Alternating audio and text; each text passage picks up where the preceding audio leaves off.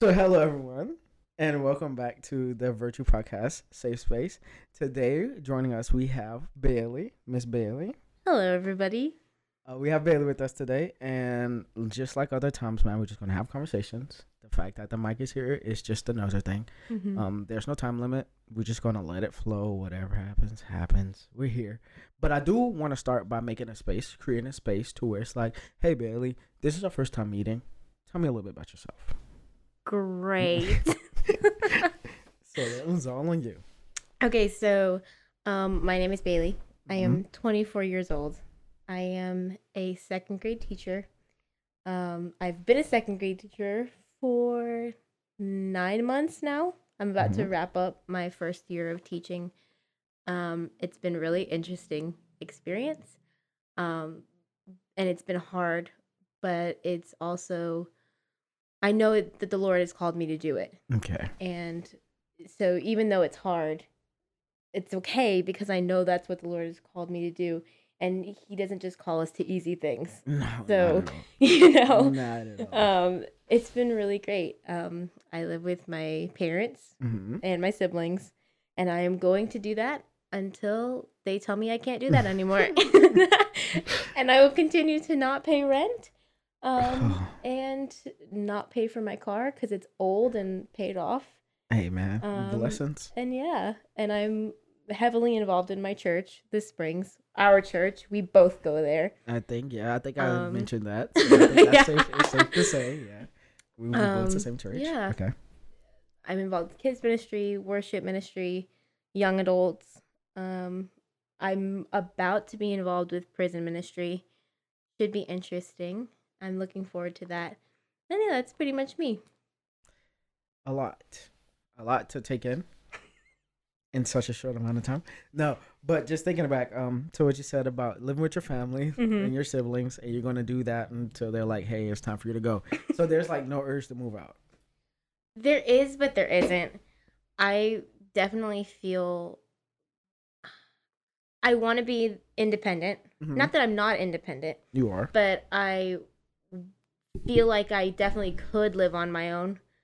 I just haven't for financial reasons. Like my parents have made it very clear that if I wanted to move out, I could, but I'm welcome to stay. And they are allowing me to stay. I do pay them some form of rent. It's more towards my car, like the repairs that I've had to do. But yeah, so I'm not like super trying to leave because it definitely has allowed me to save money. Like I'm going to Ireland in the summer for a missions trip, and the savings that I have, I'm using to pay for that. And so that has been really nice to have that extra in my pocket. But yeah, so not super urgent, but I also could, I think, if I really put my mind to it and got out of there. So if it's there, you wanted to, you could do it, right? Yeah, I definitely think so. But I just find it interesting. I mean, because me, I was like, I'm ready to go. Like, I'm tired of y'all. Honestly, I'm about to move out. I put myself in debt to get out of here. Like, I'll just do it. But a guy had other plans, obviously. Yeah. My beautiful wife, I'm not going to take it away. I'm not going to act like it's a downer. It's a blessing in itself. But I just, for you to be like, I'm going to stay there as long as I can. Yeah. Rent-wise, definitely. I'd be like, hey, I'm moving in. If they had like one of those en-suites, where it's like, hey, this is their house, and then they have like a side where it's, you have the kitchen, the rooms, the bath, all that on its own. They wouldn't get me out of there. But the fact that I have to wake up, because I'm gonna have my parents on here later, but I'll wake up in the morning. Oh, I won't even wake up. My mom works night shift, so she gets home in the morning, and then like if I was in the position that I'm in now, where I'm like home constantly, and then my mom gets home in the morning, and then I'll be downstairs, she'll be like, "You're too loud," and I'm like, I just opened the door. I didn't even do nothing. I'm not stumbling or nothing. But yeah, I was just ready to get out of my parents' house. So you just say that, I'm just like, I understand. And I love my parents. I think my relationship with my parents has had its moments where it was a lot more negative, and there was an extreme desire to get out. But I have parents who allow us to speak our minds in an open and comfortable space. Yes, there is opposition at times, as you do with any any person. But they have allowed us to feel comfortable enough to say what we need to say, not in a disrespectful way. As soon as we get disrespectful, it's shut down. But but I love my parents, and we really get along well. And I think if it were not the case, I would be pushing really hard to get out. But the way that our life is right now, we're all on such different schedules. Like my parents both work, so they're going away. I work in the daytime, so we barely cross paths anymore, and I think that makes me kind of sad because we used to be so tight knit, so family oriented, always together. Honestly, yeah, like we would eat dinner together every night, but it's really not that season of life anymore. I think we're all growing up, I guess. Everybody's getting old. Yeah, for working. sure. Oh, I think about that a lot, like my parents getting older, and it makes me so sad. It really does. I saw a picture of my dad with our pastor's baby yesterday from Build a Bigger Table, and I was like, oh my gosh, that man deserves to be a grandfather. He deserves to be a grandfather, but I'm not going to be the one to give that to him. In that current state. No. Not there yet. One day? One day. He deserves it? Today is not the day. No. My sister, she can do that. She's closer to that than I am, hey, honestly. You're pushing that all up on you, Emma. Oh, yeah. Emma, go do that. Go do that. When you're married, please. Wait. Just leaving it there. Wait. Yeah. Wait. I'm living large, man. Hey, and in charge. Large and in charge. Oh, heck yeah. So we have that, and I feel like I could go so far down that hole, but when the first thought that came to my head, I was like, nah, I shouldn't put the energy out there, because I was like, everybody's getting old, everybody's working, and I remember we was like kids, and we would eat at the table together, and then me and my brother and sisters would go play, and I just start getting depressed, and I'm like, maybe I should stop talking about this. Maybe this should not be on the forefront of my mind. I'm just like, oh, my brother's always at work. My sisters are always working. When they get home, they're tired. They go upstairs. Right. And then I realized, hold on, I don't even live with them anymore. No. Like I go to my parents' house to visit. I used to go there to go to sleep. Now I'm visiting, and I'm like, oh my goodness. Wait, I have a wife. It's like, yeah. Oh my goodness. My dad and my mother, technically they're grandparents. And I'm like, I'm not going to think about this anymore. To think about, like, there's no getting younger. Oh, no. There's every day you're getting older. Every day. It does not stop. Every passing second is a second you're not getting back. But, I'm not going to go every second, you're the oldest that you've ever been, And it's not coming back. Oh, no, it's not. Not coming back. It's just fleeting. No. And this very second that we're sitting here doing this podcast, who knows what we could have done with this hour, right? Right.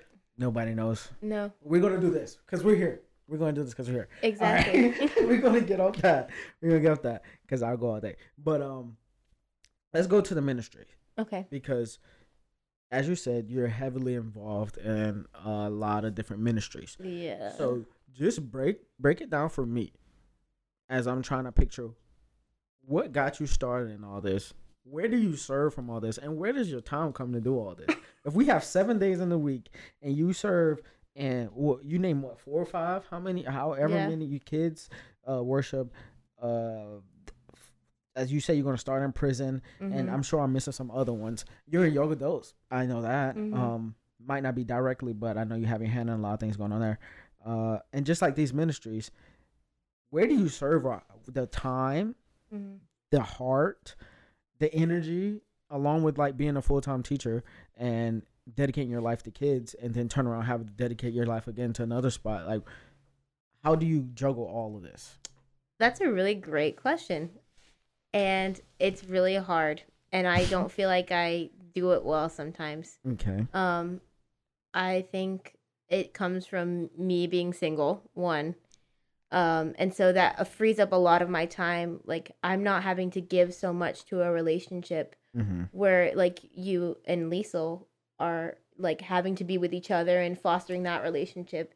I can kind of just do whatever I want, you know, and go wherever I want at whatever time. And so there's that part, but it's also, I started in ministry because I grew up in it. Like, my dad was a pastor, and up until us moving up here, he was a pastor. And so I kind of have grown up in this life of service, and I thought when we moved up here that it was gonna like I was gonna take a break and just kind of chill and not be involved with anything. But as soon as we got to the Springs, I think I took like 3 months off and then immediately jumped back into it. Because ultimately it's not about myself. You know, I'm serving the Lord. I'm building his kingdom, and I want to do whatever he's asking me to do. You know, I love kids, so I serve in kids ministry. I have a heart for worship, so I serve on the worship team. I love the young adults that we have at the church, so I'm a young adult leader. So I'm involved with all these things because I love to serve and I love to do it unto the Lord. The issue is sometimes I have to check myself because I don't want to do anything that is coming from just keeping myself busy. Like I'm just doing this to keep myself busy, or I'm just doing it to feel good because I'm serving. And so I'm constantly having to check myself before I put another thing on my plate of, are you doing this because you want people to think you're a good person, or it's going to make you feel good, or because the Lord has called you to it and you know that you're supposed to do it. And so like prison ministry is a recent thing that I've added to the list of ministries I'm involved in. And that's like barely off the ground. I've only just turned in the application. Okay. But I have been feeling for a while that was something that I was interested in and wanted to be involved in. But I was honestly too scared to sign up for it because I was like, well, my testimony is like whatever. Like, what do I have to offer to these women who have been through so much? And I was saying that to, I guess, a friend of ours at the church, Baylor. And he was like, you just have to show up and you just have to be there for them and pray for them. And that was another older gentleman, his name is Lenny. He's the sound guy for our church and is involved with prison ministry, was saying the exact same thing. He's like, don't let yourself stop you from doing this. Like, go and pray for these women and encourage them. You have the light of Jesus inside of you. That is what they need. Like, it's not about you. It's about Christ. Oh, man. Oh. And I was like, well, I have no defense anymore because none of this is about me. Like me serving in kids ministry has nothing to do with me. It has everything to do with raising up the next generation who loves Christ and serves Christ. You know, serving in young adults has nothing to do with me. It is to minister to my peers and show them Christ, you know, so that iron sharpens iron. Yep. And worship ministry has nothing to do with me either.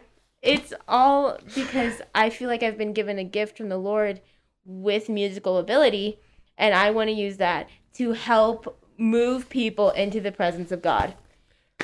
And it's not dependent on me. Every time I hear just the reassurance when somebody's like participating in ministry and they're like, it's not about me, I'm like, thank you. It just wells me up inside. I'm like, all right, good. I can get behind you because you know that it's not you that we're behind, right? Yeah. But just to hear that is reassuring. I didn't want to take it off on that tangent, but you said you serve out of what God is doing in your life as far as, I mean, rather than working out of like, okay, I'm doing this to be busy. And you mentioned no relationship, even though I feel like you could still do it with relationship. Oh, you definitely could.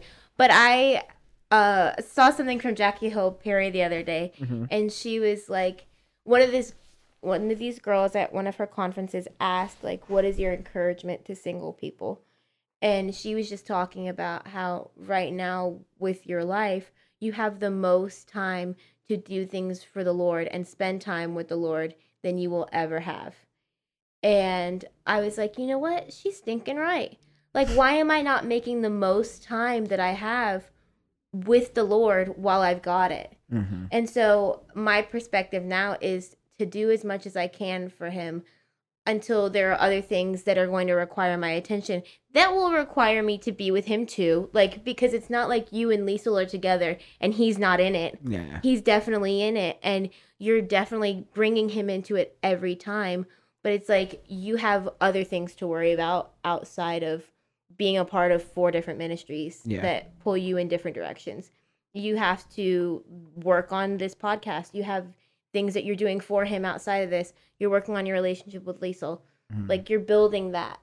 And I don't have that. I've got other stuff that I've got to do over here, but that doesn't make either one of us any less valid or any better than each other because we're doing this or we're doing that. Like, it's all for the kingdom. It's all for the Lord's glory, you know? At the end of the day, you know? Yeah. And I hope one day I'll be in a relationship where we can run beside each other, going in the same direction, doing the same, not necessarily the same things, but we're both ministry and mission oriented. I don't want somebody who's going to be like on the sidelines, like, I don't know if I want to be involved. I don't know, whatever. Like, I'm fully committed to serving the Lord. I want someone who wants to fully serve the Lord as well. And it may not be being part of 4 ministries. I may have to cut that back. Like, but as for the time right now, I have the time, so I'm going to give my time. Yeah. So we're going to take it on this. We're going to take it on this road just because why not, right? So you get a chance to make the ideal fellow for you, right? You get to put all your wants into this person. Mind you, we're going to make this list, but we're going to have the heart and the posture to know that, you know, it's figments of our imagination, right? This is God's ability to come and rip this up. Is so. But break that down for me. What does that look like? I'm curious. First of all, he loves the Lord with all of himself. All of it. He's kind. He's generous with his time, with his money. He's generous with his love too. You know, he doesn't meet a stranger. He is considerate of people's feelings, of just their circumstances. What else? He is strong emotionally and physically. He prioritizes the things that are important. That being his relationship with Christ, like his relationship with me, his relationships with people that are around him. I think I just want someone who cares about others, like genuinely cares about others. What else? He's funny. He likes movies, but he doesn't have to be like a stickler about it. You know, he just likes going to the movies because I like going to the movies.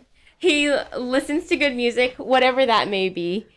These are we're getting into that not it's not circumstantial. The no, word yeah. That I'm looking at the word I'm looking for is oh my goodness, my mind just went blank. Those are the things that could or could not happen, and I would not care about them. Yeah. But my issue is the heart. My issue is his character. Like, I want him to be a stand-up guy. Like, people can look at him and be like, I can depend on him. What if he's in a wheelchair? That's fine. Oh my gosh, Christian! I was trying to hold it back. Oh my gosh. Well, you know what? He can still be dependable even if he's in a wheelchair. He can still be a stand-up guy in a wheelchair, right? It doesn't matter. We're not physically bound. Oh my gosh. No. But he'll be good looking by my standard. I don't care if nobody else thinks he's good looking, but I'll think he's good looking. And that's what's important to me, you know? There's this word I want to use so bad, but my mind is blank because you started talking about he has to be funny. And I was like, oh, well, that depends. What's your sense? Funny to me. Okay, funny to you. Okay, it's like, it doesn't have to be a universal funny, but I want him to be my best friend. Okay. And I love to laugh. So I at least want, you know what else I want? I want him to respect me. I would hope. Yeah, I want him to respect me. Yeah. Like, respect,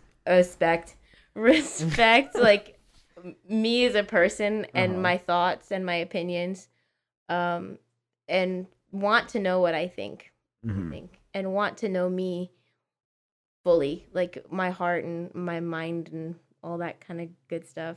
So right now we're just like we're giving out free game. So this is for the guys who may be listening and maybe looking at Billy. So now you just got it back on you. You got the notes, right? We just went through class, so you got the notes. You need to go back home and you need to reflect on what you're doing, right? What this list say you need to be doing, and then I'm not saying make yourself for her, but do better. Because I don't feel like anything that she asked was outrageous, right? No, nothing was outrageous, but everybody in their own season has something that they need to work on. So just look at your sheet, review your notes. Go back home, get to studying, and get to praying, because you're gonna need God with that. Especially with the heart thing, man. It's hard for us. Innately, we're not nice people. Innately, our heart is deceitful, is evil, right? So all that heart posture stuff, man. Yeah, get right with God. But anyway, Anyway, and this is all stuff that is like stuff that I can be doing too. It shouldn't be too much for me to ask of a person if I should be able to do it myself. So I need to be kind. I need to be generous. I need to be caring. I need to be patient. I need to love well. And I need to make sure that while I'm not with this dude, that I'm preparing myself in those ways so I can be that way for him. And so I have to look at it in the lens, all the things that I'm listing, I should be able to do myself. You should you'll end up the bargain in a way, right? Yes. But now that we have the notes and the guy is there, I want to know your perception on relationships and love. Like, okay, in the sense of this, do you believe in soulmates? Do you believe that there's one soulmate, or do you believe that there's potential for everybody to find a different person? I said that wrong. Do you believe in one soulmate? Like, one person has one soulmate. Like, there's one person out there meant for you, and until you find that person, you won't find love. Or do you believe in, hey, you have a chance with this person, this person, this person. Whoever you choose to get the closest to, will then in turn become a soulmate? Oh no, I see that would be really hard for me to like think about because, so I love really, really hard. Yeah. And so for me to have the perspective of, oh, there's only one person for everybody, I would be really depressed after the ending of my last relationship, Out of the 7 billion people, you have to find one. Right. And I don't subscribe to that line of thinking. I'm more like, if these two people can make it work, and it is, at least for Christians, God-centered, and they're both seeking the Lord, and there's no sin issues in it, and like there's no like glaring problems as in like abuse or anything like that, then give it a go. Like if they're both attracted to each other, if they both love each other, then give it a go. Because then I feel like saying there's only one person for everybody. I mean, being a monogamous, like not like, monogamy is key. Yeah, monogamy is key. Right. But like, say somebody like the spouse dies, like to say that person is gonna be alone forever because that was their only person. True. I don't know if I believe in that. And then in cases of divorce, like where there has been abuse in the past relationship, this person is just gonna be single forever because that abuser was their one and only. Hear me out. That could be the excuse of saying that wasn't the one. If they're abusive, then that just wasn't the one. So you have to move. Right. If they died, that's fair. Game's the game. That wasn't the one, right? That's fair. It's just like, hey, you didn't make it to the checkpoint. So it's like, sorry, that's just not your soulmate, right? Man, so that's fair. In the case of the people who do believe in that, not that I've ever met any, right? But in the case of somebody that believes, hey, there's one person out there for me, and they get married or they find themselves in a relationship with a person that they believe is a soulmate, that death means, hey, it's not a soulmate, right? It's just something I threw out. Oh yeah, I understand. I don't. But yeah, I don't know. I think it's just different seasons of life that you're in. God brings different people into our life, and if there are two people that are willing to make it work and love the Lord and are seeking after His heart, then by all means, go for it. Yeah, go for it. All right.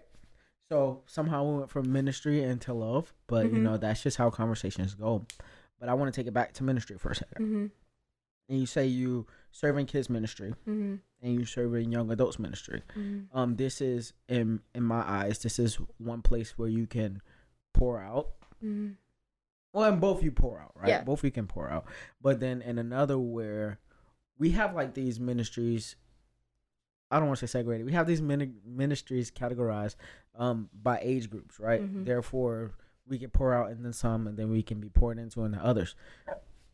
With that being said, how often or like frequent do you find yourself engulfed in like the young adults ministry as it is, and feel as if you're being poured into? I definitely feel like I'm being poured into with young adults. Mm-hmm. I am a leader, but I'm also being poured into by the other people that are in the ministry. Mm-hmm. They don't even have to necessarily be leaders to be pouring into me. They're just my friends. Yeah. And I think that's really where I'm finding the pouring in, is through those relationships. It's not necessarily me just giving. It's as a leader, like I'm trying to facilitate what we have going, but just in the relationships that I build with my friends, like that definitely pours back into me. As far as kids ministry, like I just have a passion for the kids. Mm-hmm. And something that Pastor Lauren, the youth, or not the youth pastor, the kids pastor, has had the idea of, is that there's no junior Holy Spirit.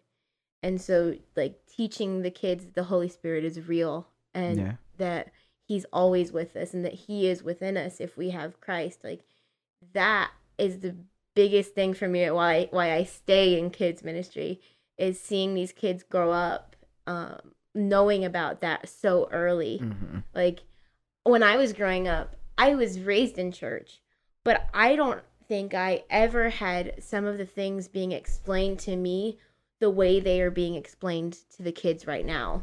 Mm-hmm. Like she does a phenomenal job. I say that as one of her former employees. I was a kids ministry intern for 6 months before I started teaching, and I thoroughly enjoyed my time with her as my boss. I tell her that she's my favorite boss that I've ever had. I forgot about that.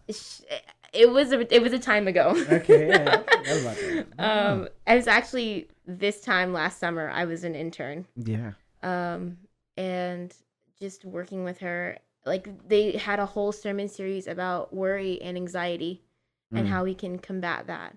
A whole series on Peter, on his life, and learning about that. And they just finished up a series on missions work and how important it is for us to support missionaries, but for us to be missionaries to our communities. Yeah.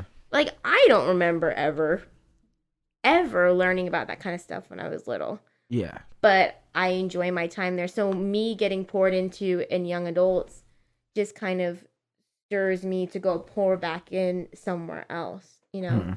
Mm-hmm. And I know it's like some people feel whatever about young adults here and there. Like we're all in different spots. At least for me right now, it is a vital part of my life, and it's very necessary for the things that I'm dealing with, and for the people that I'm with. Yeah, definitely. And I just want to throw this out there because it's on my heart. But that's just like no intent, not trying to badmouth the young adults anyway. I appreciate all that they've done for me and then for my relationship as a whole. But I put that on a platter, I guess, in a way to deliver it with this as a follow up.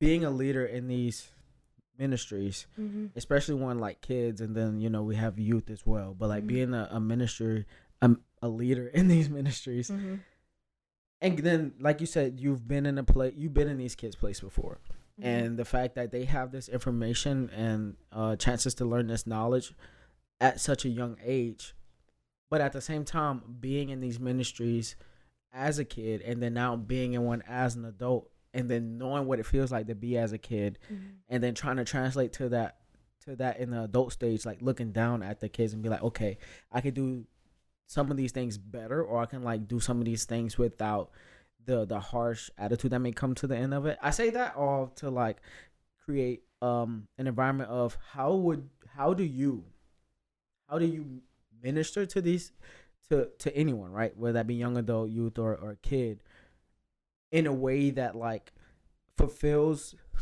the old you, like being that adult that you needed as a kid, without putting the trauma into it. How do you package that? I think I just have to approach it like, I don't know, with love and with grace. I think we've been doing these things. They're called impact books, and it basically teaches you about the fruit of the Spirit and how Christ embodied the fruit of the Spirit. And going through those books for me has been kind of like holding up a mirror to myself and really pinpointing all of my failings, basically, and how I do not measure up to Christ at all.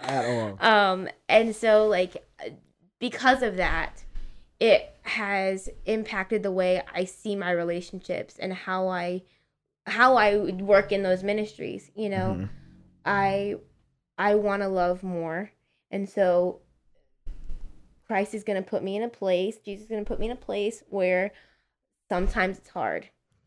And it's especially hard. Kids. Oh yeah, it's especially hard to love kids all the time, but it's like I need to be stretched. It's hard to be patient all the time. Oof. But I need to be patient and I need to be stretched. And so just kind of looking at his example of patience, like, and his love and his kindness, going to the cross, continually loving people, loving his enemies, who did not want anything to do with him, who put him on that cross. Yeah. They wanted him there. That's like the ultimate example. And I think that's where it comes from for me, is just looking at Christ's example. And you're right though. It's me being who I wanted to see for them, like be better than what I had before. And it wasn't that I had anything was necessarily wrong with my upbringing in church. Like, it wasn't that. I just feel like it wasn't as in depth as it could be. And I want to be able to take these kids deeper too, And so that's kind of how I look at it. I want to go deeper than I had when I was a kid. And, I don't know what they're going to do when they get older. I don't know whether they're going to choose Christ when they get older. I don't know what decisions they're going to make when they get older, but I can hope and I can pray and I can do the best that I can right now with the time that I've got with them to impart some kind of wisdom and just kind of be an example that they can look at in their life of that was a person who showed Christ's love to me, and who they can look up to in the future of how they want to live their life. That's the biggest thing for me, is just being an example, somebody who little Bailey could have needed and could have had. Yeah, and definitely I get that. I guess I don't know if it's like a struggle point or it's just like something that I often think of or I often like refer back to, is the fact that being in youth ministry, it's just like, okay, I get to now help these kids or these students, that's what your cars call them. I get to help these students at the point where I was at, and then I look back on who I was at that point. I'm like, okay, this was a point that if I had an adult there, it would have been great to have, or this section of my life was hard because I felt alone and I was by myself at that point. But then I sit back a little bit and I'm like, wait, how can I like do this without projecting? How can I like help them in something that I may see? Because at the same time, little Christian wouldn't want to open up about this. Right. I wouldn't been as keen to like be like, hey, this is my problem and this is what's going on to an adult, rather than I would want them there. So it's like, in my mind, I'm like, okay, how can I go and be like, hey, I see you, but I know you're not willing to talk or open enough to talk about it, but I see you and I know what it looks like. But at the same time, what if I'm wrong, right? What if I'm just going up this kid and I'm projecting my life on them? Right. And I guess that's what I mean when I'm like talking about ministry without the trauma. Youth ministry is definitely a different bear than kids ministry, for sure. Yeah, but you have young adults. And I do have young adults too. But I think it's easier for young adults to open up to each other. But I think really what it comes back to is relationship. Mm-hmm. Is that like, even though it's hard for you because you think you're projecting or you don't know how to approach it, I think it's just continually toiling that ground. Mm-hmm. You know, like continue to build that relationship with the kids to the point where they're like, all right, that guy's cool. I'm going to open up to him. And it may, gosh, Christian, it may take a really long time. It may, it may take gosh darn it. a long time for them to feel like, because if we put it back to you, like, would you have opened up so quickly to someone that you don't really know that well? Of course not. You know? And so even though it's not happening within the time that you think it is, like, the Lord knows the timing of it all. Mm-hmm. You know, it may be next week, it may be next year, but, you know, continue to foster that relationship and put forth effort to it, you know, because I think where you lose kids is by putting the effort and then being like, you know what, I'm not seeing anything, I'm gonna back off. Yeah. You know, they need consistency, whether they're 5 or whether they're 15 or whether you're 25. We need consistency. And so you just being there as someone that they can look up to and is consistently showing up for them, that is not wishy-washy, 1 foot in, 1 foot out, you know, doesn't give them the time, you're going to see fruit from that. And it may not be right now. It may be years from now where they say, you know what, Christian, like, you had a huge impact on my life. I never told you, but I looked up to you. I looked up to your relationship. I looked up to the way that you conducted yourself. That's not happening. I don't know what that is. Just all of it. And I understand, like, not wanting to be like, oh, well, that kid looks like me when I was younger. Like, he's being secretive. He's kind of off to himself, you know, like, you know, but at the same time, like, what if you're not wrong? What if I'm not? What if you're not wrong? And he's just waiting for the moment, you know, to say something to someone, or someone saying something to them, you know, saying, I see you, you know, when I was younger, I struggled with this, and you don't even have to go through that. Like, you just remind me of myself when I was younger. Yeah. You know, but they're not going to receive that from somebody that they don't know. You know, so it's the continual, even when it sucks, even when it's like, this kid is giving me nothing. Yeah. Like, absolutely nothing. Homie won't even text me back. Like, you know? Like, hey, kids, come out to this youth event we're having. Red.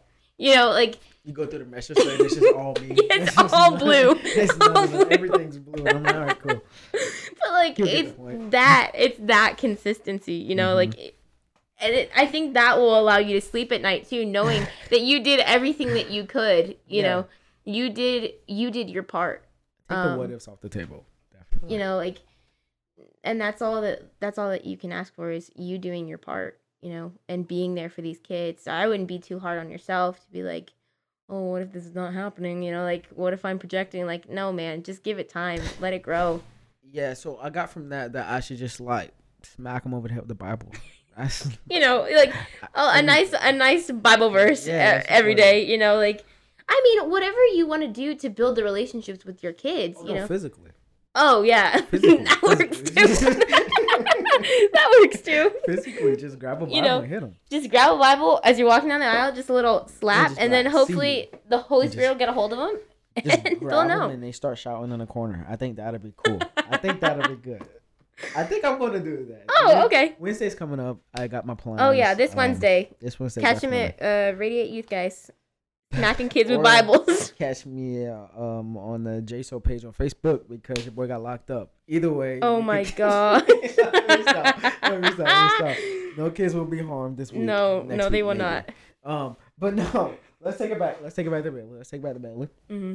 Okay, so we have your ministry. We understand your heart for ministry and where you serve from. We understand your... I don't know how we got there, but we understand what you look for in a guy now. Great. And I just want to take it back a little bit because you mentioned that you used to be an intern at the church. Mm-hmm. All right. So now let's take it back to that, Bailey. Okay.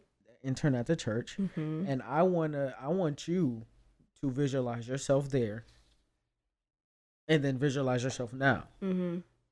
And then let's just take a moment all ears, and let's just appreciate the progression. Mm-hmm. The time that it may have took, Yeah. the lessons you may have learned. I mean, it's a safe space, so Yeah. we'll only take the transparency and the vulnerability that you give us. Yeah. But just walk us through what it looked like from, we said last year, from last year to now, from working there Yeah. to, you know, just serving there voluntarily. Yeah. I think a lot of things have changed within me, not necessarily being shaped by that time. Excuse me. Yeah. I learned a lot about serving with others and working with others. That it all comes back to patience. It all comes back to kindness. It all comes back to self-control. Comes back to the fruit of the Spirit and having a relationship with Christ and relying on the Holy Spirit. Because I think people think that ministry is going to be perfect, but it's not perfect at all because it's run by humans. Yeah. And it's not like every other workplace because it is Christ-centered, but it is like every other workplace because we're human, you know. Like that's true. There are times when it can be not as Christ-centered as it should be. But that's on us. Again, you know, like it's the human factor.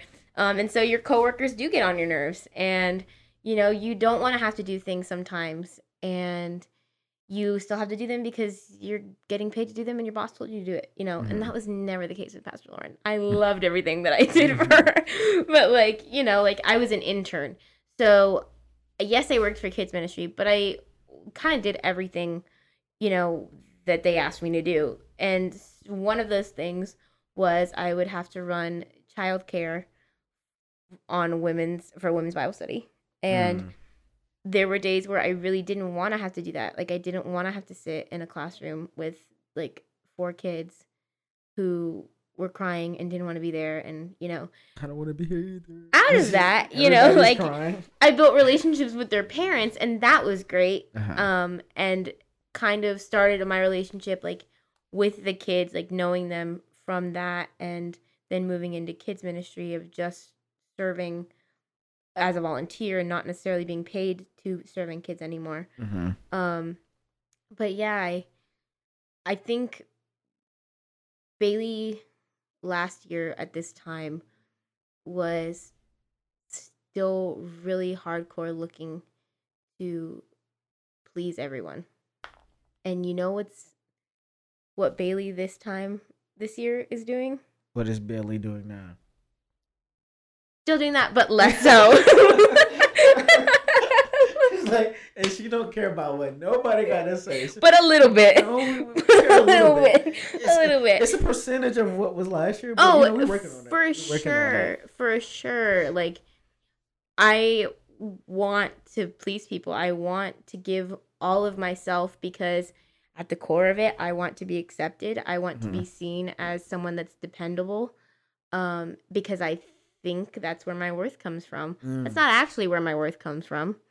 So I would say yes to things, and when I didn't want to say yes to them, you know, I didn't want to go do this thing, but I don't want you to think I'm a flake, so I'm gonna say yes to it, and I'm gonna do it anyways.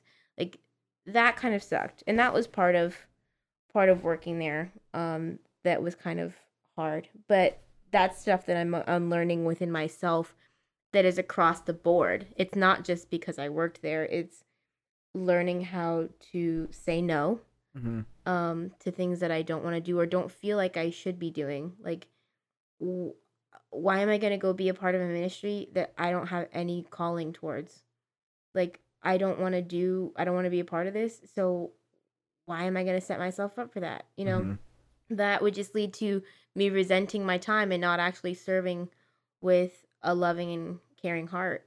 And so, yeah, internship was a really hard time because it also like made me really rely on the Lord financially, because I didn't get paid that much to be an intern, especially because I wasn't just an intern. I was a part-time intern. Okay. So the first 3 months of my internship, I was babysitting for a teacher friend of mine who is now, we both work at the same school. We're on the same grade level.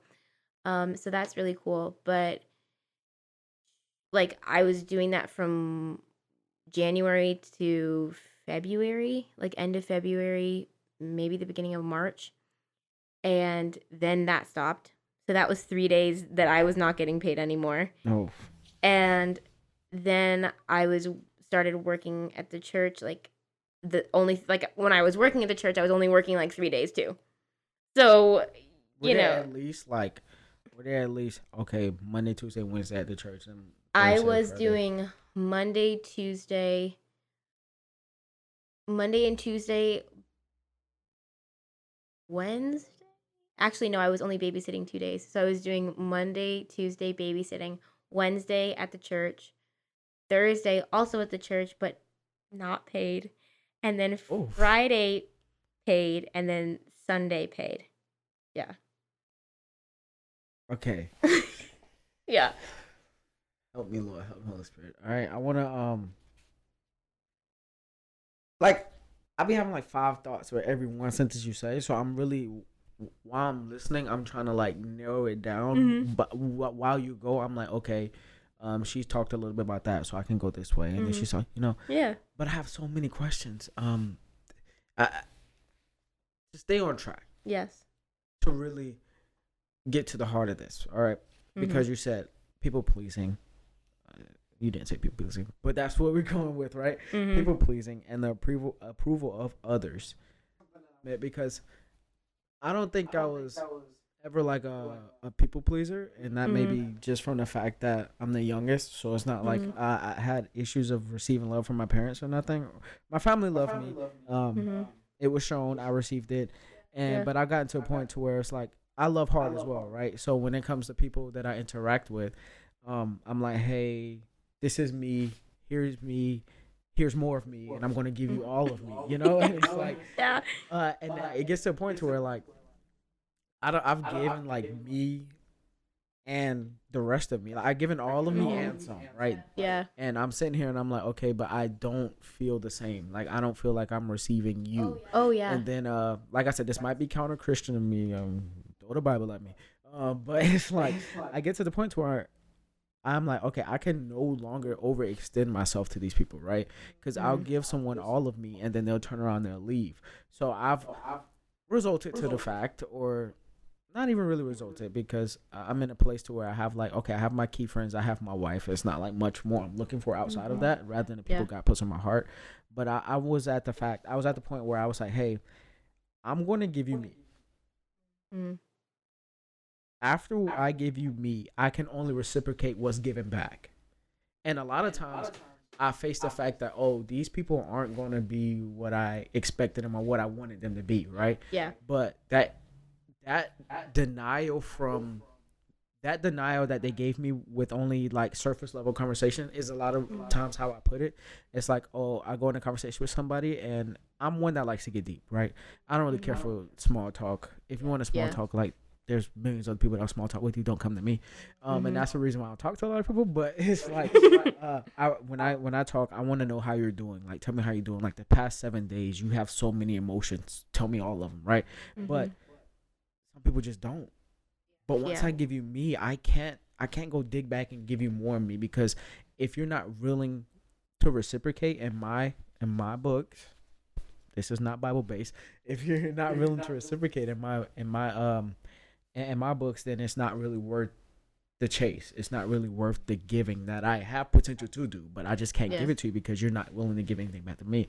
And there's ones that you need to give more to than you're getting out of. I get that, but the friends that I found, it's like I give them and they give me this, and then it's just like we can really balance each other out. But it came through the denial. Like I didn't find them off rip. They weren't the first people that I've contacted when I got to the church, but it was through the fact of going like, hey, my name's Christian, this is me, da da da. We hang out a couple of times, and I'm just like, oh, all this is surface talk and banter. Like I don't really care for this. I'm looking for something deep, something purposeful. But it comes with the hurt, and it comes with the, hey, okay, this person off the list, this person off the list, try this person. And because I've had outlooks on people before I even have conversations with them, because I see how they interact with other people, and I'm like, oh, I want that relationship. That's kind of cool. And it's like, okay, I'm willing to risk like maybe a couple months just to get to the point where you realize that, hey, I'm down for a friendship, you know? Yeah. Because, you know, intimacy is something, my eyes, you have to earn. You can't just go off Yeah. rip and be intimate with somebody rather than building a friendship and getting to the point where you're like, hey, okay, this is what's going on in my life. So I'm willing to risk like those couple meetups, that couple months of friendship. Yeah. You may not be giving me all of you to be like, okay, we're finally at the moment. Now I deserve it, right? And nothing. It falls flat. And you're just like, oh, that kind of sucks because it's like I've given you me so much to where it's like I feel like you know me. Or if you were listening or cared enough, you would actually know who I am, right? But I don't know how I got there. I just be talking, but it's just the fact of, you know, sometimes rather than being the one to jump, because I said that before, I feel like I mentioned it before, I'm the one that will go off the deep end as soon as I meet somebody, right? I'm like, okay, fine, I'll jump. You can follow me if you want to. But then it's to the point where now I have to, like, I sit back and I'm like, okay, are you willing to jump? If they're not, I'm just walking away, right? Yeah. In the nicest way possible. I'm not like in a friendship, but I'm like, I'm going to take that expectation off of you. And I think a lot of times I have expectations for myself, so I have high expectations for others. And the high expectations destroys me sometimes, so I can only guess and like really look at how much the high expectations for other people can destroy them. But it goes through the pain, it goes through the hurt, and I just want to submit that to you, just because that was something I did, you know. I find it interesting that I don't know. I often think about where the love heart comes from, because I have love for everyone, right? But that's what the Jesus inside of me. The Jesus in me loves everyone. So it's not like I can hate anyone. I go up and I love everyone. But then when I love hard, it's like, is that out of a place of need inside of me? Like, is there a hole inside of me that I'm trying to fill with somebody else or something else, right? And I think maybe that's the toxic side of it. Yeah. I think the toxic side is loving everybody because you're trying to fill something within you. But I think we are supposed to love everybody. You know, we're supposed to love everybody like Christ loves. Yeah. You know, like without you know, whatever prejudice, like anything like that. Like, we're supposed to forgive as we have been forgiven. You know, and we're supposed to love like Christ has loved us. You know, and He does it so unconditionally. But I think there's a difference between the love hard because that's what Christ would do, and the love hard because I'm trying to fill a void. And it's like, it's almost a fine line between the two of them. And it's definitely a check your heart situation. Like, at least for me, it's constantly like, where are you doing this for the approval of man? Or are you doing this because this is what you're supposed to do? And so that's where I'm at, like, trying not to dive in deep first, you know, like always being the one to do everything so quickly. And I think it's also like I need to be more skeptical in a sense, because I'm very trusting as well, because of those high expectations that I have for people. I'm like I have it for myself, so I have it for people. And so know that I'm not going to do anything to hurt you. Like, I'm not going to go out of my way to do you wrong. But then I'm expecting you to also not hurt me, not do me wrong, you know? Like, that's a whole different thing. It's hard because people, like, we will fail each other. Ultimately, we're gonna hurt each other, you know, like, we're sinful beings, man. And so I can't always, like, there's no guarantee that even in marriage, like, even you being married to Lisa, like, there's no guarantee that you're always gonna be tippity top husband of the month, you know, like, and she's not always gonna be tippity top wife of the month, you know. We fail each other, and so it's just really, I think it all comes back to checking your heart. You know, what is this for? Why am I doing this? And I've realized that I do this because I want people to love me. Like, I want to be seen as valuable, but it's like, my value already comes from the Lord. You know, like, my self-worth, I'm already loved unconditionally. I'm already chosen, seen as a jewel, you know, for Him, and a prize. And I don't need to continually do all this stuff in order to be accepted, in order to be loved. And that's a hard pill to swallow, and that's a hard thing to unlearn. And it's what I'm having to unlearn right now. Hear me out. This is something that me and Lisa talk about quite a bit. The Jesus sprinkle side of things. A real issue covered up with the real reason, right? With the real bro, words are just leaving my head. Like as soon as I open my mouth, words are just gone. But it's like a real situation, a valid need, a valid want, or a valid thing that we are struggling with, and we replace it with Jesus, right? Because Jesus is the answer. But at the same time, like Jesus gave us therapists, you know, it's like Jesus has doctors. Jesus have different ways for you to reach a conclusion, right? And in the sense of Jesus sprinkles on some things, like it's like, oh, I have a need to feel loved by others, even though I understand that Jesus said I'm chosen. Jesus says He loves me unconditional. He says I'm the daughter or son of a king, and I have all these. I have all this authority and all this power, but in my heart, there's still a need for love. And what the church tends to do, I'm speaking in church in general, not the church I go to, but the church in general, as the body of Christ, we tend to throw it back on Jesus. You know, it's just like, oh, well, I'm struggling with accepting the authority or the power that I'm given, and it's like, maybe. Or you've been through this when you were little, and your mother may have said this a couple of times, and you subconsciously written over it in your mind. And now what seems regular is actually something that you need to work on. And you saying that, you know, you're having trouble accepting the power and the authority that Jesus is giving you. Maybe that's true. But you also have this underlying thing that you've been dealing with for a while that you just don't pay attention to anymore. Right? So just the Jesus sprinkles. Just I ask everybody, whoever's listening, you and me, just like to be aware of the actual issues that may be going on in our lives. Oh yeah, I've been in counseling. Yeah. This is not like a, you know, it's definitely, but those things do go hand in hand. It is the things that I've struggled with in my life, but also like it is, you know, whatever struggle I have spiritually, you know, like they collide, and both of those can be solved by Christ. Yes. Like they both are solved by Christ, but also like if you need outside help, go get outside help. You know, I'm very much an advocate for speaking to someone, whether you're in biblical counseling. I highly recommend like a Christian counselor. You know, but whether you're going to see like just a counselor or whether you're going to see like a psychologist, like, you know, either one, you know, whatever it is, get some kind of help, you know.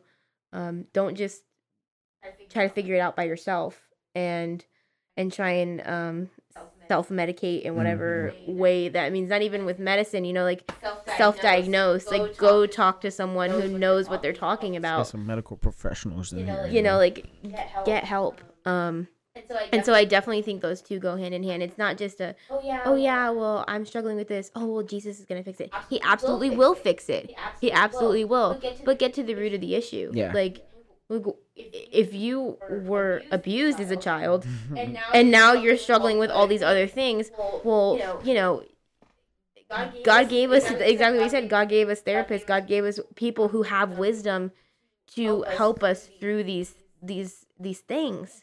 And so go talk to someone who can speak life into you biblically, but also help you navigate the things that have hurt you in your past.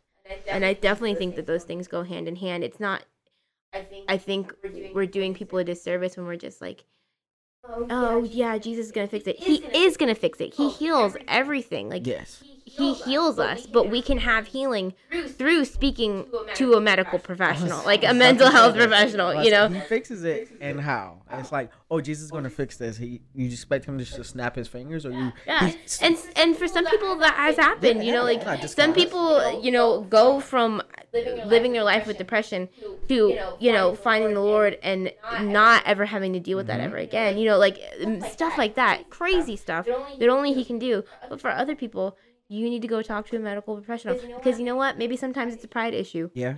You know, for me, it's like I don't want to be seen as someone that needs help. And so I'm not going to go say anything to anybody because I don't want anybody to know that I need help. I need no help. Yeah, solo right. delight, I It's think. Yeah. asking for prayer is like one of the hardest things Really? for me because I don't want other people to know that I go through things. You know, like I want to You wanna be be the seen perfect child. as the person who is dependable and like has all these experiences and all this wisdom, but it's like, where did that come from? It's from my struggle. Yeah. All of the things that I have learned is from my struggle. It's from the things that have hurt me and that I've had to bring back to the Lord, and I've had to say, God, heal me. Do your magic, man. Please, Lord. Listen. Like, I need you to move in my life, and it's whether it's been through dealing with chronic pain, whether it's like the failings of relationships, like just many things in my life. I have become the person I've become because those things have shaped me. And how am I going to just stand over in the corner and say that there's nothing wrong with me when there has been something wrong with me many times in my life? Yes. And so I need to put my pride to the side of not wanting to be this like perfect person and go get in the altar and go fall on my face and go weep before the Lord. And it's been something that's been the Lord's been working on me within the last couple of years, is really humbling myself to allow people to see me not just as a person who has it all figured out. It's come from trial and error. It's come from learning from my mistakes. It's come from the heartbreak of things, and the pain of it. That's where it all comes from. It's not from me being perfect and like church girl or whatever, like that's not where any of that comes from. And that's fake is what it is. That's fake. And I want to be as real as I possibly can be with people. How much do you think that is like built up and like drawn back from being in church your whole life and like being someone that people will see and know like, oh, if she's been in church for, as long as she's been alive and she's known God for as long as she's been alive, there's no way that she should be dealing with the things. I think it's less. I think that it's less so. It's a little bit of that, but it's more like I was a pastor's kid, and so like wanting to be someone that others could look on, and it's also I didn't grow up in a big church. Yeah, we were 100 at our max. Like, so I wore a lot of hats. Me and my siblings wore a lot of hats. We did a lot of things. And so it kind of, I had to be dependable. Because my family and a couple other families were all that was there. That was like, I led worship. I led the youth that we had, the very little youth that we had. I taught in kids' church. I did those three things really running because somebody had to do it. And obviously we would rotate out with other people, but like that's what we did. And so it kind of it plays into that. Like I've been looked at for a really long time by other people. And I think I just never wanted to crack the image, because it stems from not wanting people to be disappointed in me. That's where it all stems from. It's like not wanting people to see how actually jacked up and like how sad and how angry and how judgmental I can be. And so I don't want people to see that and then be disappointed in who they thought I was. It's crazy because coming from like the similarities that we do have, like I'm a preacher's kid, right? My dad was a pastor, not like he was from the church I came from, Pentecostal background. Yes. It's like, that there's pastors, but my church was like old school, so there was just like a head pastor, and then there's like a associate pastor. Under that, it's like ministers and elders, and my dad was an elder, right? Yeah. Which is however many years it is in ministry, and then this much of school that you go through, and then you take a test and you get your badge that says elder, I guess, and this much, whatever the criteria of it is, right? But then growing up in church and then being like an elder's kid and watching these people tell me, oh, you're not supposed to act like that, or why are you doing this? You acting out, you know who your father is. And I'm that, if I'm understanding this correctly, that caused you to then shut off the vulnerability and the transparency side of your life to be the image that they would see, like that they will want to see, right? Or am I reading that wrong? It was more like, because I don't feel like I ever had anybody within our church being like, hey, don't do that, or like whatever. I think it more came from inside myself. Okay. And it's probably like an oldest daughter kind of thing too, you know, like that's like I got a lot going on for me. And so like I'm trying to, I don't know why it comes from that. I think it maybe something happened, like, you know, that's not true. When I was younger, I remember seeing my parents argue. And there was one time that they were arguing that I can replay in my head. Like, I don't even remember what they were saying, but I remember how I felt and I remember what happened. And like, and it may not be from that event, and maybe it is that event, but like for the rest of my life, like I felt like I have had to be peacekeeper, and peacekeeper can't break. Yeah. Because if peacekeeper breaks, then there's not gonna be any peace. Everything You know, so all of the feelings of having to be perfect and having to have everything together and not mess up and all this, like, it's coming from within myself. I never necessarily felt like other people were putting that pressure on me. In a sense, yes, because I knew that my parents, yes, because I knew that they were depending on me because it was our family doing the thing. And if it was never like, well, Bailey, you messed up and you're bad. Like, I never heard that from my parents. Okay. Like, that was never, but it within myself, I was like, I need to carry this weight with them, you know, and that's a lot to carry as a kid, you know, as a teenager. And that just comes with the weight of being the pastor's family. One day, I hope to God that our pastor's children will never have to feel that weight, but they will. Yeah. They will. Could be worse. It comes, it's not just the pastor holding up the church. It is the pastor's family going with him and walking in that calling with him. You know, for like even for female pastors too. It's Pastor Lauren like guiding the ship of kids ministry, but also her husband who is doing it with her, and also her teenage sons who do it with her as well. Yeah. So it's a big mantle that pastors carry. Yeah, they are the shepherds, you know, and so it just, I think it was just growing up in the small church environment and feeling that I had to contribute so much to our family. That's not to say that that experience that you have is not valid, because I know so many pastors' kids who have felt that exact same way, who felt like they were in a fishbowl and had all eyes on them and were constantly being called out by other people, or felt like other people are going to talk about them because of what they were doing. And so that's part of why they would leave the church. Oh yeah, and maybe after, you know, like, didn't care. I understand that too. Yeah. But that, just for me, that wasn't my experience. It honestly was mainly intrinsic, you know, like it was all intrinsically motivated, all my negative feelings or whatever, like just like put on you by you.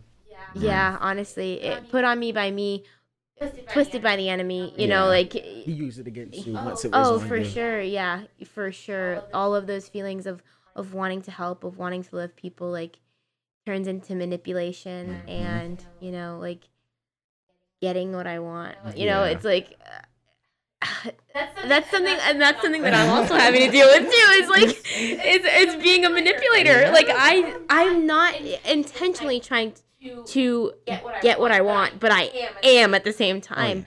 Like when I look back on, I'm gonna use my last relationship too. When I look back on that, like there's a line in a Taylor Swift song that's called Mastermind, and she talks about how laying the dominoes and then basically like watching them fall. Like she put them there. Like why are we surprised that this is happening? Because she put them there. And that's how I feel a little bit about that last relationship, because I was the pursuer in it. I was the one that was like doing this and saying this and texting this and like not that he wasn't interested, because he definitely was. We wouldn't have gone out if he wasn't interested. But I was the pursuer in that.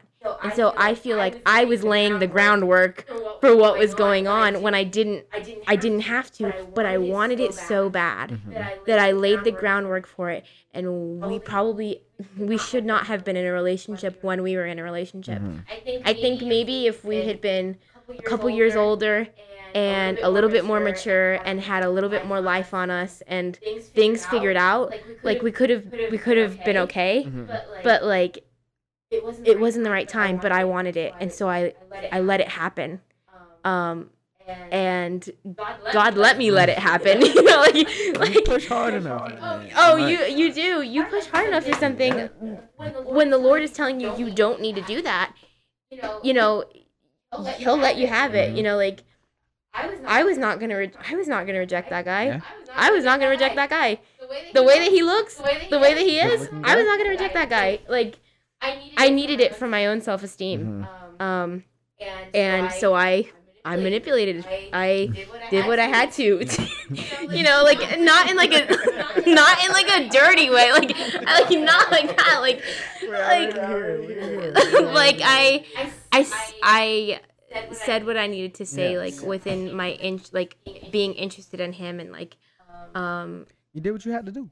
I did what I had to do, and it ended up coming back and biting me in the butt. It always does. Which sucks, but at the same time, it's like I learned from that, and the Lord knew I was going to learn from that, and I learned that I'm not doing that again. He just let you fall. That's all. Oh yeah, hit your face a couple times, oh for sure, and that's definitely what I did. Like I don't ever want to take that approach, and so now I'm very conscious when I'm like in the after, if I'm interested in somebody, like to not repeat the behaviors that I had before.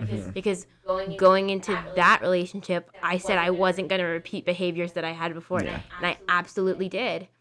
And like I think this was a catalyst. I think it was a catalyst for him to realize different things in his life that needed to take importance. Yeah. And for me, it was like realizing all the negative things that I was bringing in from my other stuff, and not repeating those things again. Because it's not just in a romantic relationship. What am I doing in my regular relationships that I'm doing here too? And I don't want to do those things. Like, and maybe that goes back to my perfectionism too. But like, I just don't. It all just connects. But like, I just don't want to be that person who says certain things or does certain things to get what they want. Like, I hate that kind of person. I hate manipulators. And I don't want to be that person, And so if this relationship failing so hard was to get me to really wake up and see, then so be it, Like, then I'm glad that it ended, and I'm glad that he realized a lot about himself and like what he needed to do, and I realized a lot about myself and what I need to do going forward. And I just want to be as healthy as I possibly can, and because I don't want to go into another relationship with the same kind of unhealthy habits. Like, I don't want another relationship to crash and burn, like that sucks. It hurts. It hurts. And I don't want my friendships to crash and burn. I don't want relationships with my coworkers to become that. Now, hear me out. Yeah. How do you gauge that not wanting them to crash and burn while drawing the line of not being a people pleaser? Like, how do I just make it like, how do you say, I don't want my relationships to crash and burn, so therefore I'm going to work on this area of myself, right? Oh, I got you. Yeah. Not falling in, while you still figure out, because you say you're figuring out how not to please people, or like how not to put people over you. So how do you gauge that ground that you're trying to walk on? It can be seen as small, right? So, how do you work on you without, let me take it back. How do you garner and cultivate friendships and relationships the right way while not also putting yourself in a place where you can be, or you can fall back into the place of pleasing them. Mm-hmm. I think I kind of have to look at what I'm doing. Like, what is my behavior? Mhm. Like, am I, how do I say this? Like, do I actually want a relationship with this person? Okay. I think is what it is. Or am I talking to this person because I know that it'll give me a connection somewhere? Or it'll, like, lead to something else? You know, like, I don't want to just hit somebody up because I need something. Mhm. Or, you know, like, here's one of my issues and like is that I would be the initiator of everything. Mhm. And it was almost like it wasn't organic. Like, this is what I mean by, like, the mastermind thing. Like, it wasn't organic that we were talking all the time. It was because I was the one doing all the talking. Okay. And so I don't want to be the one doing all the talking anymore. And so when I'm not doing all the talking, that leaves room for me to not have to please a bunch of people. Like, I'm not lending myself out to getting hurt by giving more of myself, because I was giving of myself by doing all the talking, you know, like, Mhm. by continually reaching out and reaching out and reaching out. And there's nothing wrong with, like, trying to build a relationship with someone, but, like, there also has to be a limit, I think. Like you were saying earlier, if they're not reciprocating what you're putting down, like, you kind of just have to say, okay, and I'm gonna leave that. And I didn't. I was relentless. Like, even when I was being shown that the other person could not reciprocate what I was putting down, I was like, well, it's okay. I'm gonna love them anyways, because that's what I'm supposed to do. I'm gonna keep going. I'm gonna keep going until. Like, hey, Bailey, stop. No. Like, literally, like God was telling me, Bailey, you shouldn't, like, you shouldn't be giving all of that. And I didn't want to listen to it because I wanted what I wanted, you know. And I think that's how I have to look at this. Like, yes, I'm gonna try and build relationships with people, but also it's a two-way street. Definitely. Like, I don't have to give everything of myself to just anyone, you know. Am I going to love them? Yes. Of course. Like, I am going to love them, but I'm not going to have to give them all of my time and all of my energy. Like, and energy and time, I mean, like, I'm not going to have to think about, oh, I should talk to them about this, or, like, I said I was going to message them about this, so I need to do this, and, like, oh, they thought they would think that was funny, so I should, like, just constantly thinking about these other people when I have other stuff going on. Like, She's I in can't. 4 ministries. Yeah. You got a lot of stuff on your plate. I got a lot of stuff going on. I can't constantly be thinking about, like, what can I say or what can I do to, like, make somebody happy. And that, I think, sounds terrible. And that's not what I mean. Like, I don't care about other people. I do care so much. I care about other people's lives and what's going on in them. I care about how they're doing and how their family is doing. Like, I care about all of that kind of stuff. But at the same time, like, I can't be the only one constantly putting in all the effort. And it's not, that's not coming from a spiteful place. That's not coming from a bitter place. That's just coming from knowing that there are other things that I have to get done, and, like, I can't constantly putting my effort towards that. Like, I can't be putting my effort towards that friendship. Yes, I want to check in on you. Yes, I want to say, hey, I've been thinking about you. How are you doing? And I absolutely will do that because it's that's genuine. That's true. But, like, I'm not going to be sending you TikToks at 3:00 in the morning anymore. You know, like,